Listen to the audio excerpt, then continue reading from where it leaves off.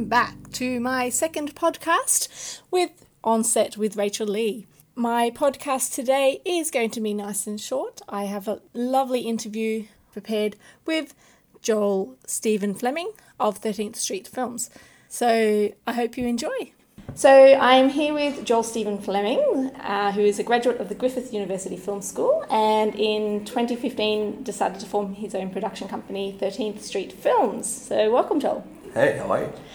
So you've been making a few films over the years. I noticed your graduation film, Ascension, won 3 awards at the Griffith Uni Film Awards, which is fantastic. Mm-hmm. And now you're starting to get into doing web series as well. So you've started with a live series and now the more recent one, Summer School. Yeah, so I thought web series were a really good place to start when you're an emerging filmmaker because, you know, you've got a lot of flexibility with the way you shoot it, and obviously the budget isn't as high. You're not expected to produce like cinematic level kind of content.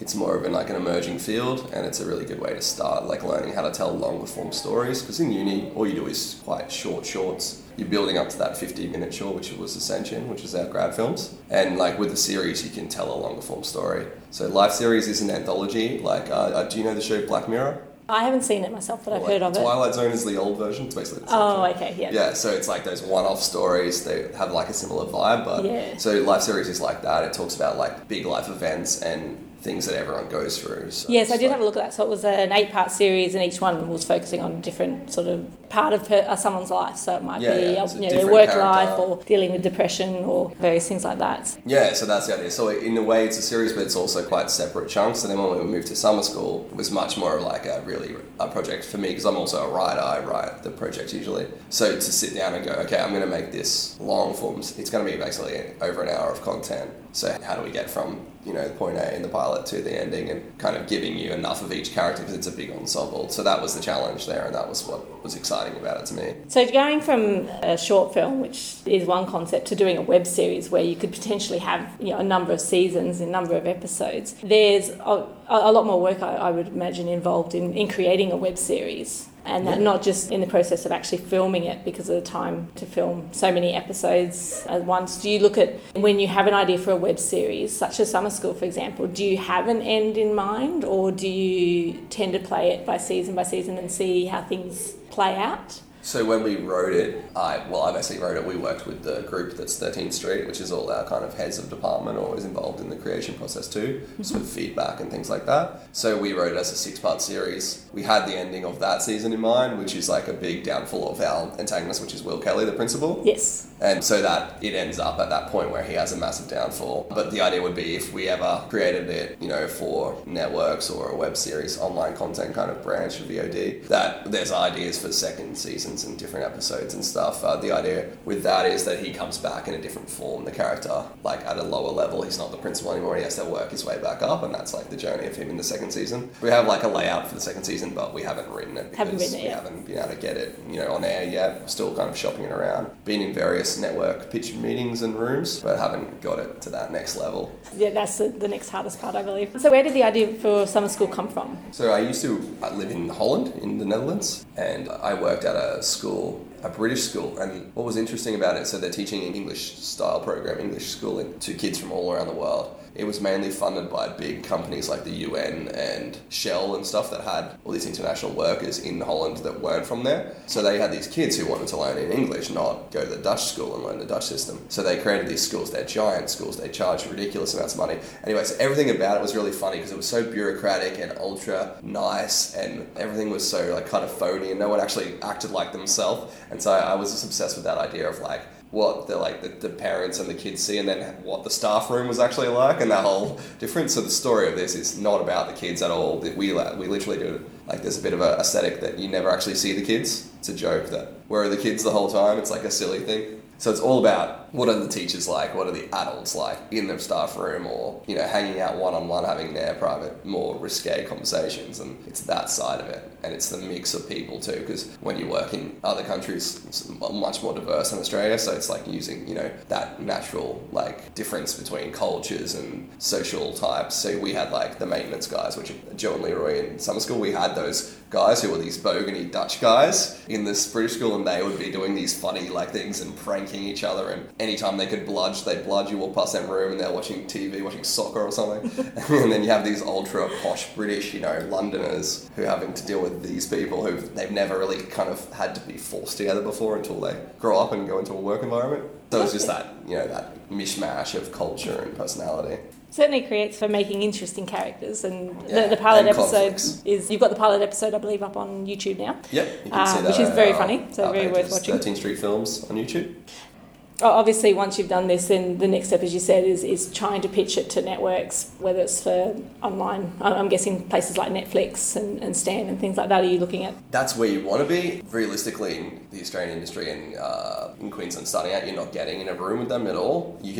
The open doors for like that first step is like ABCs and the SBSs, because they have a kind of onus from the Australian government to produce Australian content. If you actually look at Netflix, they only make about 1% of Australian content of everything you've got on your Netflix right now. Very true. It'd be very hard to find anything Australian that they produced. Even when they have Australian shows, a lot of time they've already gone through ABC or whatever and been funded and created, and so they just buy them secondhand and rehash them, put them back on it. So yeah, that's where everyone wants to be, because that's where the young audience is, but basically it's really hard to get in that door. Do you find that as a writer, obviously, and a filmmaker, that's having one talent, pitching to network is a sales role essentially? Oh yeah, and it's a completely different sort of set of skill set. How did you find that? Was that something that came naturally to you, or is that something that you've? I think you learn every time you get in the room, so it's gradual. Like we're really just starting out. It's also different because one time I was in a meeting and it was run through a film festival, and they had an exec from everywhere, so they actually had someone who represents Netflix and ABC, like a job in between them kind of thing. And so we had 5 panelists against us, a couple of us, I think it was me and Will, and we were trying to get through our pitch, but they just kept interfering and asking questions, and it really throws you off, because sometimes they'll really just let you go and, this is the show, 3 minutes of you. Then they respond, and these guys were just jumping in everywhere, and you're like, where am I up to? It made us lose the place of our key points and our little story we're trying to tell. So the next time when I was with SBS, they were really quiet and just taking notes and and letting you get through it. So I prefer that style, but you don't have the choice. You've got to roll with the punches. So sales definitely would help in that situation. That's why you have producers who handle more money side and things like that. But we don't really have a committed producer that works with 13th Street. We kind of jump from producer to producer. I think you find that with a lot of smaller independent production companies and that, because a lot of people are like yourself, a graduating film school, coming out and deciding to start their own production companies with the people that they've studied with or whatever, and just trying to get that support and get in the room with those people that you need to sort of pitch to can be the hardest part. I find that I seem to notice we don't have a lot of support for independent production companies from the people that we should be getting support from. Yeah, well, if you... names. Yeah, of course. But if you look at other fields of art, you've got opera and ballet and all the kind of theatre style stuff. It seems to get a lot more government support at that grassroots level. You've got Short and Sweet and all those things for plays and building theatre, but you don't really have that as much support for film and for those little emerging projects to let people grow. It's quite hard to get that first step. Yeah. And when you get it, you can usually prove yourself and go further, but it's really hard to get in the door, So this now, I understand you're now running a Film 101 workshop in November, which is a 3-hour, 4 weekly lessons, so 3 hours a week. So 12 hours total, so 3-hour sessions. So from your own experiences of obviously creating a web series and making your own content and then having to pitch it, is that what gave you the idea of creating the workshop, to be able to help other people? Yeah, basically, I've been writing since I was a kid and loved film, and been editing since I was 14. I kind of self-taught everything. Then I went to uni to really kind of up my standard, and that also helps. The main thing about uni is you get those contacts and you get those good people to work with. And yeah, we've done heaps of festival stuff, won awards and all that kind of thing, and we just wanted to kind of help actors, because actors sit by the phone waiting for it to ring.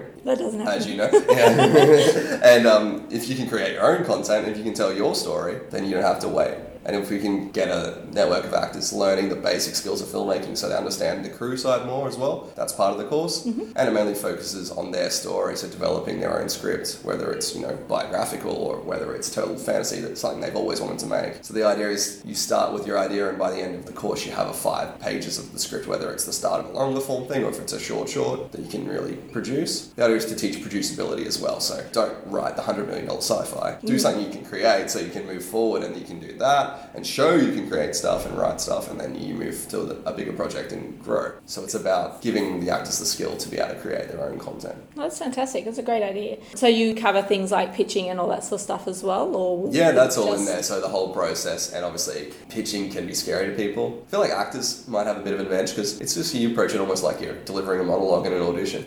It can be, but I think, and I'm finding this with currently being involved with another web series, people just, you ask them for a bio and they're like, oh, I can write a bio for anyone else, but I can't write my own.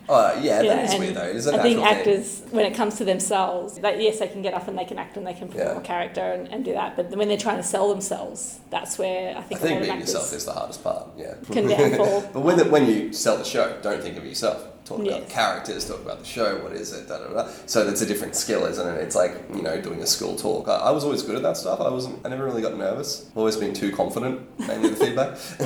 Arrogant, some would say. So that was never really a thing for me. So that part doesn't bother me. So all I do is when I get out of a pitch, I think, how could I have done it better? What did I miss? What did I not get in there? Like, that's what I do straight away, is self-analysis. So. Okay, so the course sounds like a great idea, especially for actors. So knowing your target audience is actors, not so much filmmakers itself. But it would be, I guess, suitable for people thinking about getting into the film. Yeah, and it doesn't have to be actors, but it's designed so actors can use it because they're already in that. They understand the industry somewhat, but you could start off just someone interested in film and learn the same skills because it's from a basic level. So that course starts, is it the first week of November? Yeah, so it's every Wednesday in November. There's only 4, so it's every Wednesday from the 7th, I'm pretty sure. From the 7th? And 7 to 10 p.m. And it's at Ben Parkinson Casting in Wollongabba is the location, so pretty central. Fantastic, so we all know where that is. And most of you guys. What's the cost of the workshop? It's only $350, so it works out to That's pretty good. Just over $25 an hour, I think. So yeah. And to be able to come out of that with your own little sort of, I suppose, essentially a little show reel or a little. So the other content we provide is like a 1-minute scene. So we're doing this scene that's like an interrogation scene, a bit of a classic. And the idea is we're doing quite a generic thing because we want to see how differently you direct it. So every actor will get a chance to direct a scene as well as act in it and do any crew role they want to try as well, like recording sound, shooting with the camera. We'll have all that stuff there. So the idea is, we'll shoot these scenes in the groups and then we'll see how different each take on it is, which I think will be really interesting for the actors to watch back at the end of the session and go, oh, so I made this choice, you made that choice, and see the differences and why. I think it's a great idea. Also because, there's a lot of people like myself, for example, that started out as an actor and has now been moving into sort of film crew work as well. But the idea for me I don't want to go to film school. And most film schools, especially here, tend to focus all on every part of filmmaking. Yeah, you've got to get especially the first years, Which is fine if you're not sure what you want to do. Yeah. But then when you want to be a director or you want to, in my case, I've got a background in event management, so I love production management. Okay. But there's no specific courses to that. Yeah. So to have courses like this one where you're sort of introducing all that, but not having to go and commit to a 2-year film course is a great idea, and I think we do need more courses like this one. Yeah, and so this is like a bit of a beta test for us. We want to do more of them in that kind of short, affordable way to give people a taste of the other side of film. We're actually doing one for kids in January, like a summer camp kind of thing, fantastic. Where they come 5 days in a row and they learn all the skills, and at the end they all have a little movie they can show, and they have a little film festival and the parents can come and watch it, which is super cute. And we've got an ad we shot with a bunch of actors coming out, so all the kids playing all the roles. It's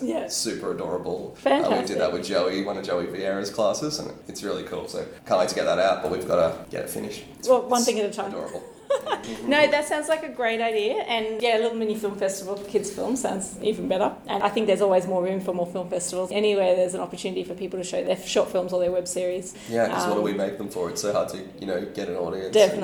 Definitely. And so congratulations on all the nominations you've received at the Australian Screen Industry Network as well, which is on the 5th of December. And I look forward to seeing that. But I just want to thank you so much again for your time. I think that's all we've got time for today. Okay, no worries. Thank you. It's been a pleasure, and don't forget 13thstreetfilms.com. Yeah, you can go to 13thstreetfilms.com. We're also on YouTube at 13th Street Films, Facebook, and the link to the workshops through your website. Yeah, you can grab it on the website, the Facebook, or just message me on Facebook. Fantastic. Thank you so much, Joel. No worries, thank you. So thank you for listening into my second podcast today. Next podcast will be coming out very soon, and I will be finally putting together that top 10 list of things of what not to do when on set. So stay tuned for that, and I will talk to you next time.